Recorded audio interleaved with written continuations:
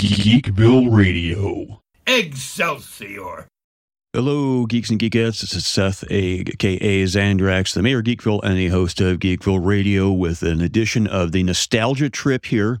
And one of the things we do with the Nostalgia Trip, outside of talking about things of past, pop culture of yesteryear, of yore, is we will dust off old episodes of Geekville Radio, maybe gussy them up a little bit, and re-release them for a special occasion. And in this case, this special occasion is the late, great Stan the Man Lee. This past week would have been Stan Lee's 100th birthday. So I figured it was a perfect opportunity to dust off episode 215 of Geekville Radio, where Crazy Train and myself paid tribute to Stan the Man Lee and shared our own personal stories about what happened in the past. I'll also link to the episode before that, Geekville Radio 214, where my friends from Geek Watch 1 also chimed in on Stan as well. So if you're a fan of comics, especially if you knew and respected Stan the Man Lee, this is definitely a show for you. So into the Wayback Machine for our little tribute to Stan the Man Lee. Well, it's a tribute too big for just one show, ladies and gentlemen. Hello, fellow geeks and geekettes. This is Seth, a.k.a. Zandrax, the mayor of Geekville and the host of Geekville Radio. And yes, we did do a tribute to Stan the Man Lee in our past episode, but my usual co-host was unable to make that show, but he is here in the flesh for our own kind of round two tribute to Stan the Man Lee. Ladies and gentlemen, Crazy Train Jonathan Bullock. All aboard, ladies and gentlemen. Yeah, I'm sorry I missed the last one. It was kind of strange. You and I were recording our most recent Lesser Known Geek Hall of Fame about the Lone Ranger. Check that out and you know, to the podcasting device of your choice. Cheap plug. And I hung up with you, Seth, and I had a text that Stan had passed. I can't say I was shocked because he was 95 years old, but still, you know, it's as a geek, a guy who grew up on comic books, it's a pretty big body blow. Right. So, right. I had told a lot of people the story over the years, and I'd put it up on my personal Facebook page, and I'll share the story here as well, that, you know, I got to meet Stan Lee in 1998, where he signed my copy of Spider-Man 129. And as I explained in the last show, that for comic buffs, that's the first appearance of the Punisher. So that comic was already, you know, of historical significance. And I got Stan to sign it. So it's kind of my geek measuring stick, so to speak, when it comes to what's the coolest geek thing you have. But the thing is about Stan, of course, obviously 95 years old. Even in the 70s, I remember noticing, and it's what I wrote about, that he had a young man's handshake. And he always kind of seemed, even well into his 90s, while you could tell, you know, he had gotten older, and he certainly made it no secret that he had trouble hearing. But I don't think that sense of wonderment, so to speak, that we kind of lose from adolescence to adulthood, you know, when we have to start adulting all the time. I think Stan kind of kept that because, you know, he truly was a one of a kind. And I think he realized that being a comic book writer and a comic book inventor of sorts, I mean, that is certainly not a bad life and not a career to scoff at, certainly from an artistic standpoint. No, I think it's kind of humorous, and I would think Stan would probably say the same. If you look back when he got into the comic book world through, I believe it was a family member, you know, in the old Timely comics. Right. He was only doing it as a part-time gig, hoping that it would parlay itself into a job as a novelist. He wanted to be a quote-unquote serious writer. I think that his impact by being involved in the comics world was much, much greater than it ever would have been. I mean, I think he was a creative guy. He probably would have wrote a good book. But believe me, there's novelists out there that would be chomping the bit to have half of the notoriety that Stan Lee had and respect he had amongst for his creative endeavors. So I think that's kind of humorous. You know, that he's the guy's like, it's just a part-time gig. I'm gonna grow past this. And well, you know, he never did. He always stayed with comics, and we're thankful for it. You can talk all the pop culture currently with the MCU, but I mean, comics were not at a good place in the 60s when he took over Marvel. They really weren't. They were on the downturn. they just come out of the whole Kefauver hearings in the Senate, and comics were being accused of all kinds of terrible things. Yeah, believe it or not, there were controversies essentially saying that comic books, because it was the 50s, which in some ways the 80s were kind of like the 50s on steroids in some ways, when it came to political intrigue, there were actually people that believed that comic books were corrupting the minds of youth because of all, the horror and violence that could happen. And there were actually people that somehow thought that comic books would turn you into a communist, because everything turned you into a communist in the 50s. So, So, yeah, it was called the Red Scare for a reason. Yeah, it was paranoia. And, comics were just not in a good place. I mean, I don't know, it was probably about 4 or 5 years before he took over Marvel that the Comics Code was enacted. That was like 58. I think the Comics Code was 56. I think it was. And it was an attempt by the comic creators to, for lack of a better term, kind of self-censorship. It's like, well, and this is a very simplified, possibly skewed because of my own bias that I freely admit, just summary of what happened, that the comic book creators, essentially, the publishers, all kind of came together and said, okay, well, we're going to be regulated. So we can either do something voluntarily ourselves, where we'll put forth this comics code that we're not going to depict women like this. We're not going to draw women like this. We're not going to show this, drug use and only so much in violence. They can either voluntarily do that, or we can let the government do it for us. So they kind of adopted the comics code voluntarily before the government stepped in to, change anything for them. I mean, I know that's probably a little bit skewed from my own bias, but I don't think that's too far off from the truth. No, I think everybody freely admits that. I most of the people that were involved in the comics world at that point, that's kind of their same take on it. And so it was, if you go look at older comics, you'll see it. It's a little symbol. Mm-hmm. It said as approved, and that it met the standards of the Comics Code. And the reason I bring this up is I'll get to it later when I talk more about some of my respect for Stan from a personal level. So when he takes over Marvel, this is going on. Comics, I mean, there was starting to be a resurgence because DC, of course, had started Justice League at that point. Right. And I think Justice League was essentially their attempt to reinvigorate some characters that had gotten stale, like Batman, Superman, Wonder Woman. I think, just shooting from the hip, I think it was the Flash that they had reintroduced, and this would have been the Barry Allen Flash. Yes. Instead of the Jay Garrick Flash. And essentially that kind of restarted or reinvigorated the superhero genre. Justice League started coming out. And of course, superheroes, Superman and all those guys being kind of squeaky clean, for lack of a better term. And that kind of brings us into Atlas what would the word be? Rebranding? Rebranding. Thank you. That's the exact word I was looking for. Rebranding into Marvel, and Stan kind of getting the pen where he can cut loose with new superheroes. Right. And Fantastic Four was created to be their version of Justice League. Stan's admitted that many times. That was the whole point. Fantastic Four was meant to be Marvel's super team up. And I don't know if Fantastic Four was Stan's favorite creation, but he was quite fond of it. There's no doubt about that. But I mean, most of your early Marvel stuff, I mean, comic fans know this, but the stuff that is the foundation of the Marvel universe that come from the 60s, Stan was directly or indirectly involved in almost the creation of almost all of them. So you're talking Fantastic Four, you're talking Spider-Man, you're talking, and then when I say these characters, that also means they're rogues gallery too, usually, the older villains. The X-Men, Black Panther, Doctor Strange. Well, essentially what is truly is the foundation of the Marvel Universe is directly, and Steve Ditko and Jack Kirby, of course, as well.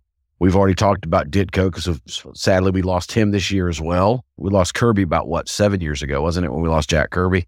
So, I mean, those were the guys that created the Marvel way, what we know as Marvel.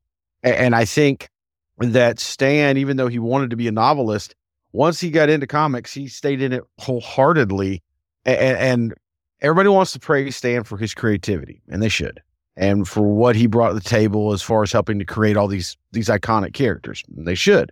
I think the greatest thing to me personally for Stan was he was just a fan of comics, and he was an ambassador for comics. And he never stopped pushing this idea that comics was an art form. It was creativity. It was on par with literature and music and other forms of entertainment. It can be as enlightening and as educational and as entertaining as all them. And it went beyond just being juvenile. I think some of the themes that he dealt with in these early titles, we're talking like the X-Men, like the Fantastic Four, like Spider-Man, those kind of showed that, that he was always going for this sense of comics are more than what you think they are. They're not just for kids. Right. And so he became this ambassador. And he is, as a wrestling guy, I know that there are people that have never watched one professional wrestling match in their life, but they could pick Hulk Hogan, The Rock, and Stone Cold Steve Austin out of a lineup. They know who they are. Stan's like the only guy behind the scenes in comics that I could probably say that about, Right. If you're a comic geek like you and me, we can sit there and name dozens of creators, writers, artists, and other comic fans are going to know us. But you talk to a person who doesn't read comic books, they aren't going to know any of them. But you say Stan Lee, they knew Stan Lee, and they knew what he looked like because he was so out in the public pushing this agenda of comics are the great thing. And it wasn't just Marvel. I think that, you opened up there with his cameo in a DC property. The day that he passed, the opening homepage for DC's website was a tribute to Stan Lee. And I mean, that's the best analogy I can come up with that is like when Ray Kroc died, if Burger King had done a tribute to Ray Kroc, who was the founder of McDonald's. It's the same type thing. This is the main competitor to Marvel is DC. And this guy who's so intrinsically tied to Marvel is getting praised by the competition. He just meant that much to comics. I don't think I can underscore that. For me personally, I remember even as a young boy, he was the guy who would show up on the Today Show or he was the kind of guy that would go on Carson and he would be talking about comics. When did you get him to sign this, your particular Spider-Man? It was August of 1998, so a little bit more than 20 years ago as of this writing. I think it was actually the first Comic-Con that I had went to in Rosemont, because the Chicago Comic-Con, sometimes it's called Wizard World. I think it may still have the Wizard name attached to it, but that was the main place, just down the street from the Rosemont Horizon, now known as the Allstate Arena, was where a lot of these conventions took place. Is that the one with the cover has Spider-Man, the crosshairs and Punishers standing there with okay. Yeah. That's what I thought. Yeah. It's been parodied in a lot of stuff since. Yeah. Well, I met Stan too, and I was much younger than you when I met him. And I have a picture somewhere. And ladies and gentlemen, if I find it, I need to go through storage. I will make sure it winds up on our webpage. But I'm sure most of our listeners remember this that are of our age. I know you remember that god-awful Spider-Man television series that came out in the late 70s. That was just horrendous. Well, I was a young boy, and I was just beginning to discover Ghost Rider, which all our listeners know is my favorite character. So at that point, Spider-Man was my favorite character. So as a 7-year-old child, I was just elated that this was going to be a TV show. We had the Hulk, we had Wonder Woman, and I loved them. But I mean, Spider-Man was it for me. And I lived in Denver at the time. I wasn't living in the South. And, Denver, like Chicago, is a big city. They get more things than smaller cities. And as part of the press junket to push this show, they were sending out a guy dressed up as Spider-Man and Stan Lee to malls all over the country in these bigger cities. And I begged to go, and my mother took me because it was Spider-Man. And I met quote unquote Spider-Man and Stan Lee and had my picture taken with him. So that's, as a geek, is one of my most precious pieces of geekdom. I mean, now that he's passed, it means even more. But here's this little, starstruck 7-year-old crazy train with Spider-Man and Stan Lee. That's about as cool a geek thing as it gets, I think, Yeah. Yeah. And in my case, with it being in the 90s, I think I had brought a camera, but obviously in 1998, the digital camera or the phone was not nearly what it was now. So I think I may have taken some pictures, but, in those portable disposable cameras that maybe had a flash on it. You were throwing the dice unless you really knew lighting and such to get a proper picture. So I don't think I ever got my picture taken with Stan, although he was taking pictures of people. Sure. I mean, this was the Stan I saw in the 70s. I think he had just started to grow the facial hair at that point, because if he had a mustache in it, and he was just starting to get the Reed Richards salt and pepper. He still had, I don't know if he colored his hair or not. He was wearing the dark glasses for sure.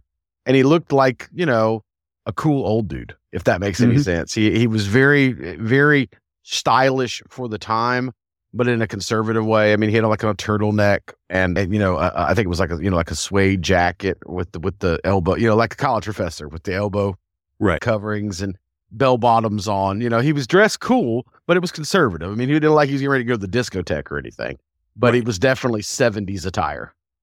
yeah. So, something you might have seen in like a McDade's catalog at the time or something like that, Mm-hmm. Exactly.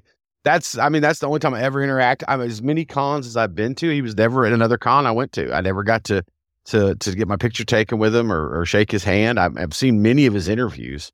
I remember in the early 90s, and this is when I was in college after the mission for my church, there was a series of VHS tapes and that came out that I think was called The Art of Comics or the Story of Comics, like something of comics, but it was hosted by Stan. You said off mic that you vaguely remembered this series. Yeah. And I think I had seen one that was playing at my local comic shop at the time. Right. So it was one of those things they would just put up on a TV. Exactly. So I think that's where I remember seeing it, but I never saw it in its entirety. But I remember renting it from Blockbuster. Yeah, that's a flash from the past, isn't it? And it was neat. He had older guys on there, guys from his youth. But the part that I found fascinating was he had like a very young Jim Lee and Todd McFarlane on there. And he did not seem to be out of step at all, even with these guys who were, in their 20s at the time, probably, Mm-hmm. And they were really the driving, they were becoming the driving factor in the comics world at the time. And if you know the history of those guys and how they all left the two major studios and started Image and Wildstorm and all their own companies, and it's amazing to see. You would think that Stan would be the kind of guy that they'd be like most 20-year-olds are, a little bit of a smart aleck too. They weren't. Mm-hmm. They were so respectful of him. And you could just tell even through there, it's Stan Lee, Right. At the end of the day, Jim Lee and McFarlane and all those guys, guess what? They love Stan as much as we did. As much as they may have fought with the higher ups once they became comics creators, at the end of the day, Stan Lee's still Stan Lee. He's still Stan the man, Yeah. One of the sayings that I had borrowed, shall we speak, from Kevin Smith is he had said that Stan Lee is on the same level pedestal for him that like George Lucas and Steven Spielberg are on, because obviously we know Kevin Smith's bring up was in comics and then got into movie directing. So two of the most famous movie directors and Stan Lee are kind of that trifecta of who's been the most influential. In his career. And I've obviously never been a movie director. Don't really care to be one, but I can certainly relate to, all the great movies that George Lucas and Steven Spielberg gave us and all the great characters that Stan gave us. So one of the things I do tell people about Stan, because I know a lot of people these days will do both. There's people like John Byrne who could write and draw. There still are guys like one of my favorite comic writers today is Mark Waid, but I'd seen people, maybe they were younger folks, or maybe, you kind of, if you learn something on the internet from a certain point of view, so to speak, to quote Obi-Wan, there were people saying, well, Stan wasn't much of an artist. And it's true. Stan would have been the first person to tell you that he needed guys like Steve Ditko, like John Romita, like Jack Kirby. Jack Kirby. Yeah, that was the third one I was looking for. Is that had he not had those people working with him, they might not have been the wonderful characters and creations that they were. I don't even think Stan was much of a guy who wrote blog and stuff. I think Stan was more of an idea man, Yeah, I think that's fair. And the things that Stan gave us that put him in that all-time great category. Kind of like how I say, to make a guitar analogy, a musical analogy, anybody that picks up guitar today, if they want to play country or blues or rock, chances are they're going to know a lot of licks that Chuck Berry came up with, and they're probably going to know some licks that people like Carl Perkins came up with, and maybe not even know it. I think there's things in the superhero trope that Stan Lee put out there that people take for granted now and might not realize that it was Stan that did it. Stuff like the imperfect hero or the flawed hero. As I've said before, Spider-Man could toss around cars, but has trouble paying his rent on time. Tony Stark was an alcoholic, stuff like that. Daredevil could do all these amazing things, but he was blind. Mm-hmm. And I think that is the major difference between Marvel and DC heroes. And I definitely think that is Stan's thumbprint. Now, I think later on, especially characters like Aquaman, Batman, I think DC writers made them more flawed. Yeah. But originally, no, they weren't. And that was what differentiated Marvel from DC. And that was all Stan, Mm-hmm. I think Stan, though, you're right, is the first guy to say he wasn't an artist. He wasn't. I mean, I say this with a lot of love and a lot of endearment in my tone, so please don't take it the wrong way, but Stan was probably better at promoting Stan than anything else. Mm-hmm. There's nothing wrong with that, okay? There's nothing wrong with that. It's just, it was, if it had been anybody other than Stan, I might have been bothered by it. But the fact that he was such a comics fan, yeah, he pushed himself, but he pushed himself for the betterment of all comics. I think that's why you're seeing the outpouring in the past few days of so many diversified people, but especially people in the comics world, whether they're directly related to it or they're tangent to it, like the actors that are in the MCU speak so highly of Stan, is because Stan was just a fun guy. He was a nice guy. I think, if you read any of his Stan soapbox, which of course what he became really well known for, which was essentially his take on the letters to the editor. And it was usually just him just getting up on a soapbox, like it said, and just speaking his mind, just saying whatever he felt.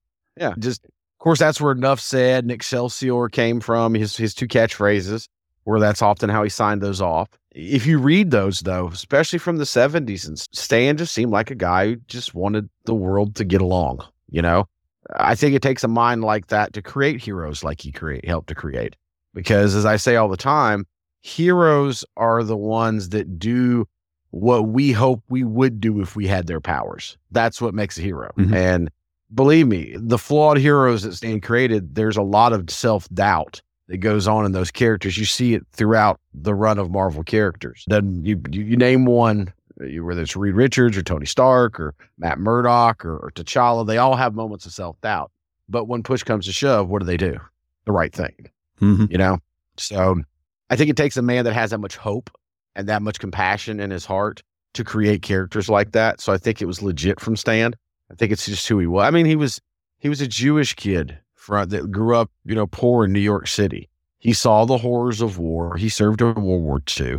He saw a lot of bad things, and he never let it get him down. He just, Stan was one of those people who said the world needs to be at a better place, and it can start with you. And it's that mindset that gets me as a comics fan to try to get non-comics fan to understand what I see in comics, what most of us see in comics, is that, it's escapism and it's all this, but at the end of the day, you can really learn some important life lessons from comics, Bringing up World War II, I mean, I think to me, of all the things, though, I think I probably respect Stan for, he married the love of his life. It is a joy. He met her in Britain when he was serving over there during World War II, and they were happily married till she passed away several years ago. 60 years almost they were together? And that sound right to you? I think it was almost 70. Yeah, she passed, I think it was last year, because I think it was shortly after he did the panel that I saw with Frank Miller. And in today's day and age, to be married double digits is amazing. To be married that long to the same person is really amazing. So, kudos to the two of them. I remember they did a documentary on Stan about 10 years ago, and it was just really, really neat to see the two of them dancing. They put on these old like swing records from the 40s.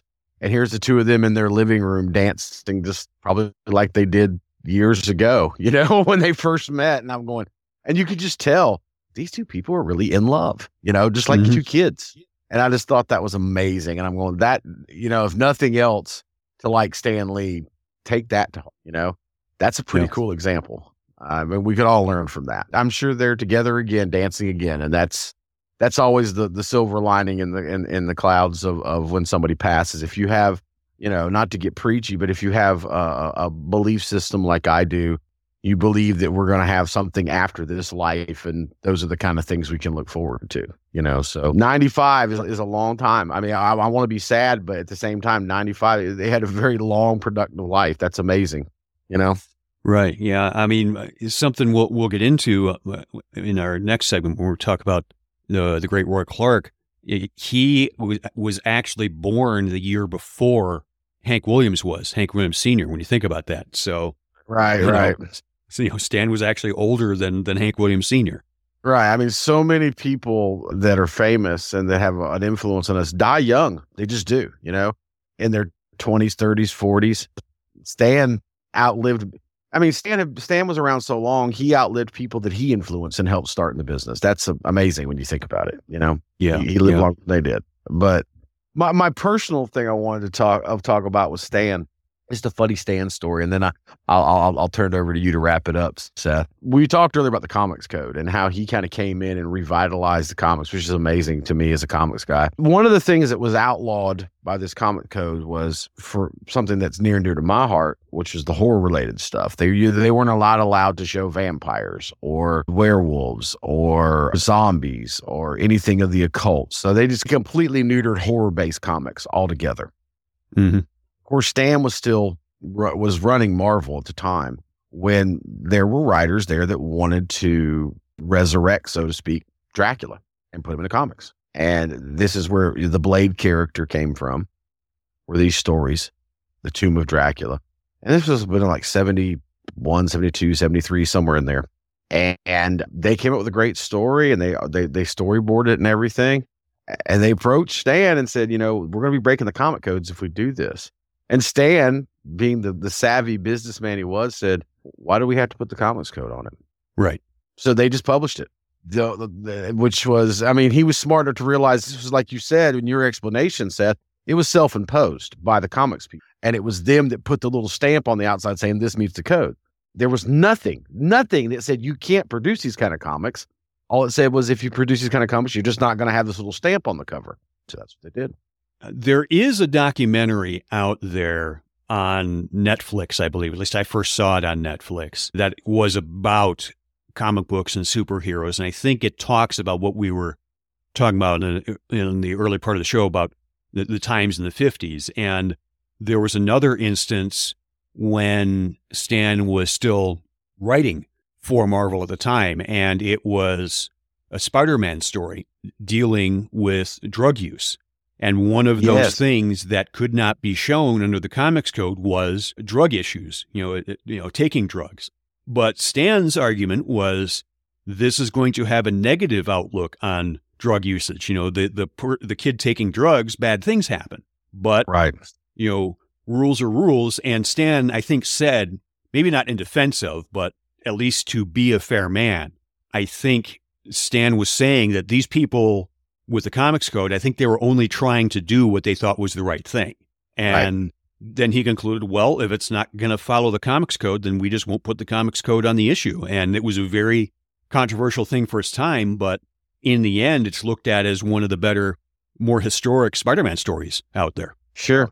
So I think the fact that he had the foresight to do that on the story like you're talking about, on the horror stuff.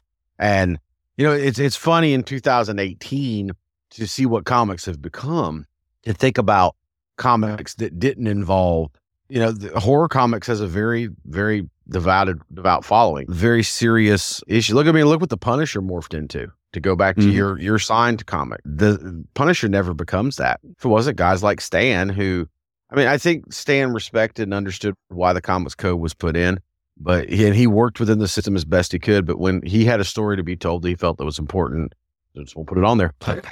And I can't remember, when did the Comics Code Authority seal go away? Mid-'80s, I think?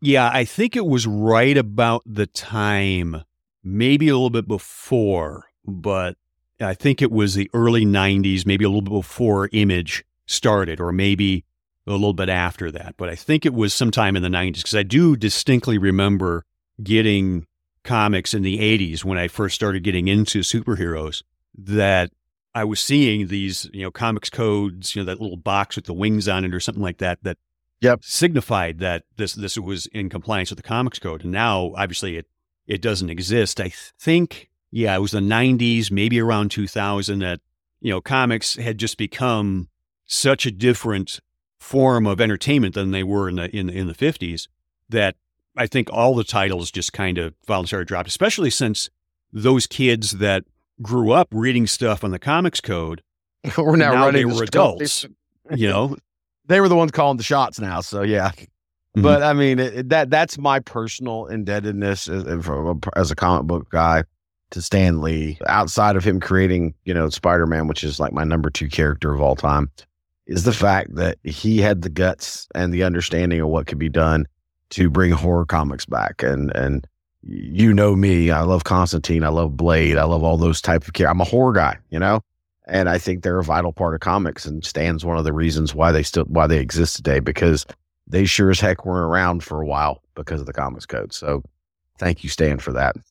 Yeah. And I don't think it's cliched to say it. Well, it probably is cliched, but I don't think it's overstating it, that there's probably never going to be somebody on the level of Stan Lee. There may be an amazing creator who creates a huge title that becomes a household name, kind of like what, Rob Liefeld did with Deadpool. That's probably a more modern example. But a guy who essentially created the universe that these characters are in. And getting back to what I was talking about with making the musical analogy, Stan was the person that popularized and started using regularly the shared universe, because DC, even during their resurgence into superheroes, there wasn't any continuity between the titles. If you read Superman, the stories began and ended in that issue of Superman, however long the arc was. Same thing with Batman and all that.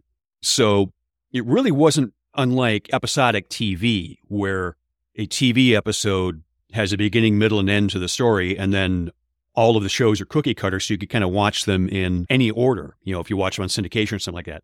Stan brought in that, okay, if something happens in this issue of Fantastic Four, it might affect Spider-Man in his title. And that shared universe, very much the basis on what the Marvel movies are, how do you say, rested on, the very foundation. Mm-hmm. That's something Stan was doing in the 60s, and it's just become a commonplace now. Right. It's that shared universe concept you're talking about that Stan created. It seems to always be centralized around New York City. Right. You've heard us talk about before. New York City is as much a character of the Marvel universe as Captain America or Black Panther or whoever, Deadpool is. That's Stan.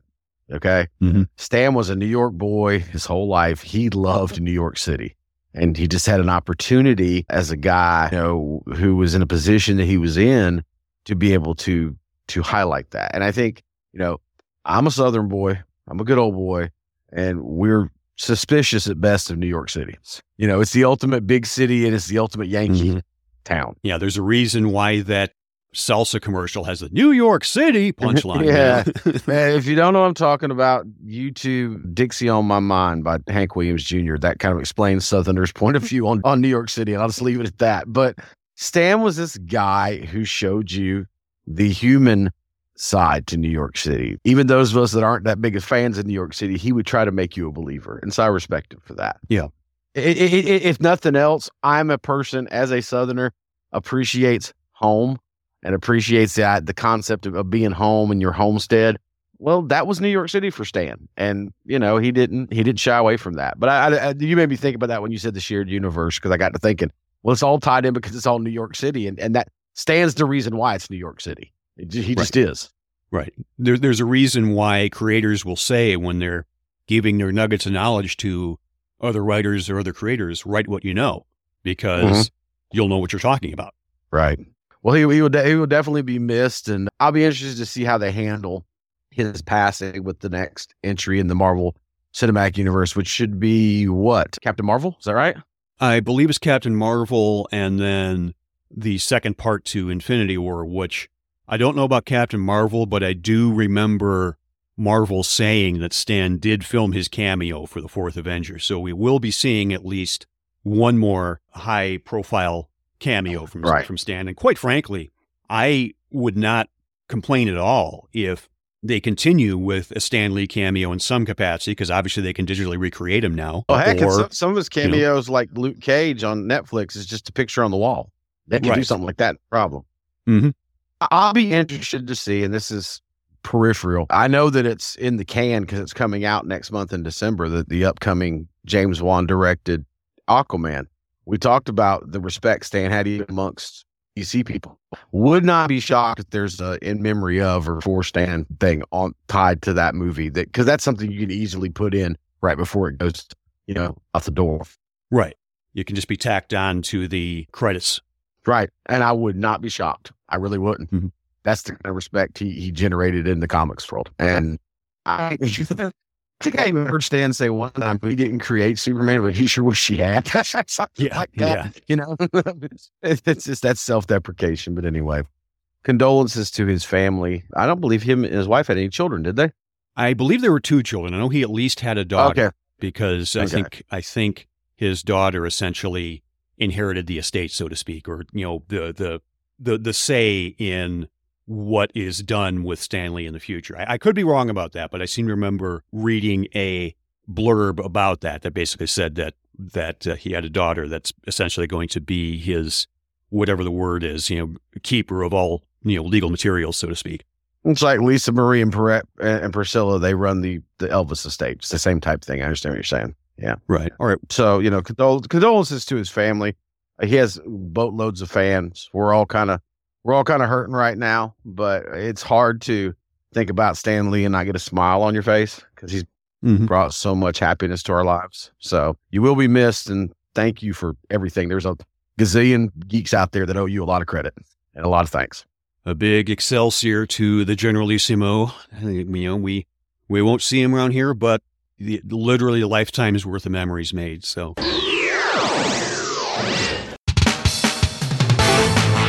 Geekville Radio is not sponsored or endorsed by any product or company unless specifically stated. The views expressed by the hosts and or guests are purely their own and do not represent the views of GeekvilleRadio.com, A1-Wrestling.com, or any affiliates. Some media used on Geekville Radio is the respective copyright of its publishers, all rights reserved.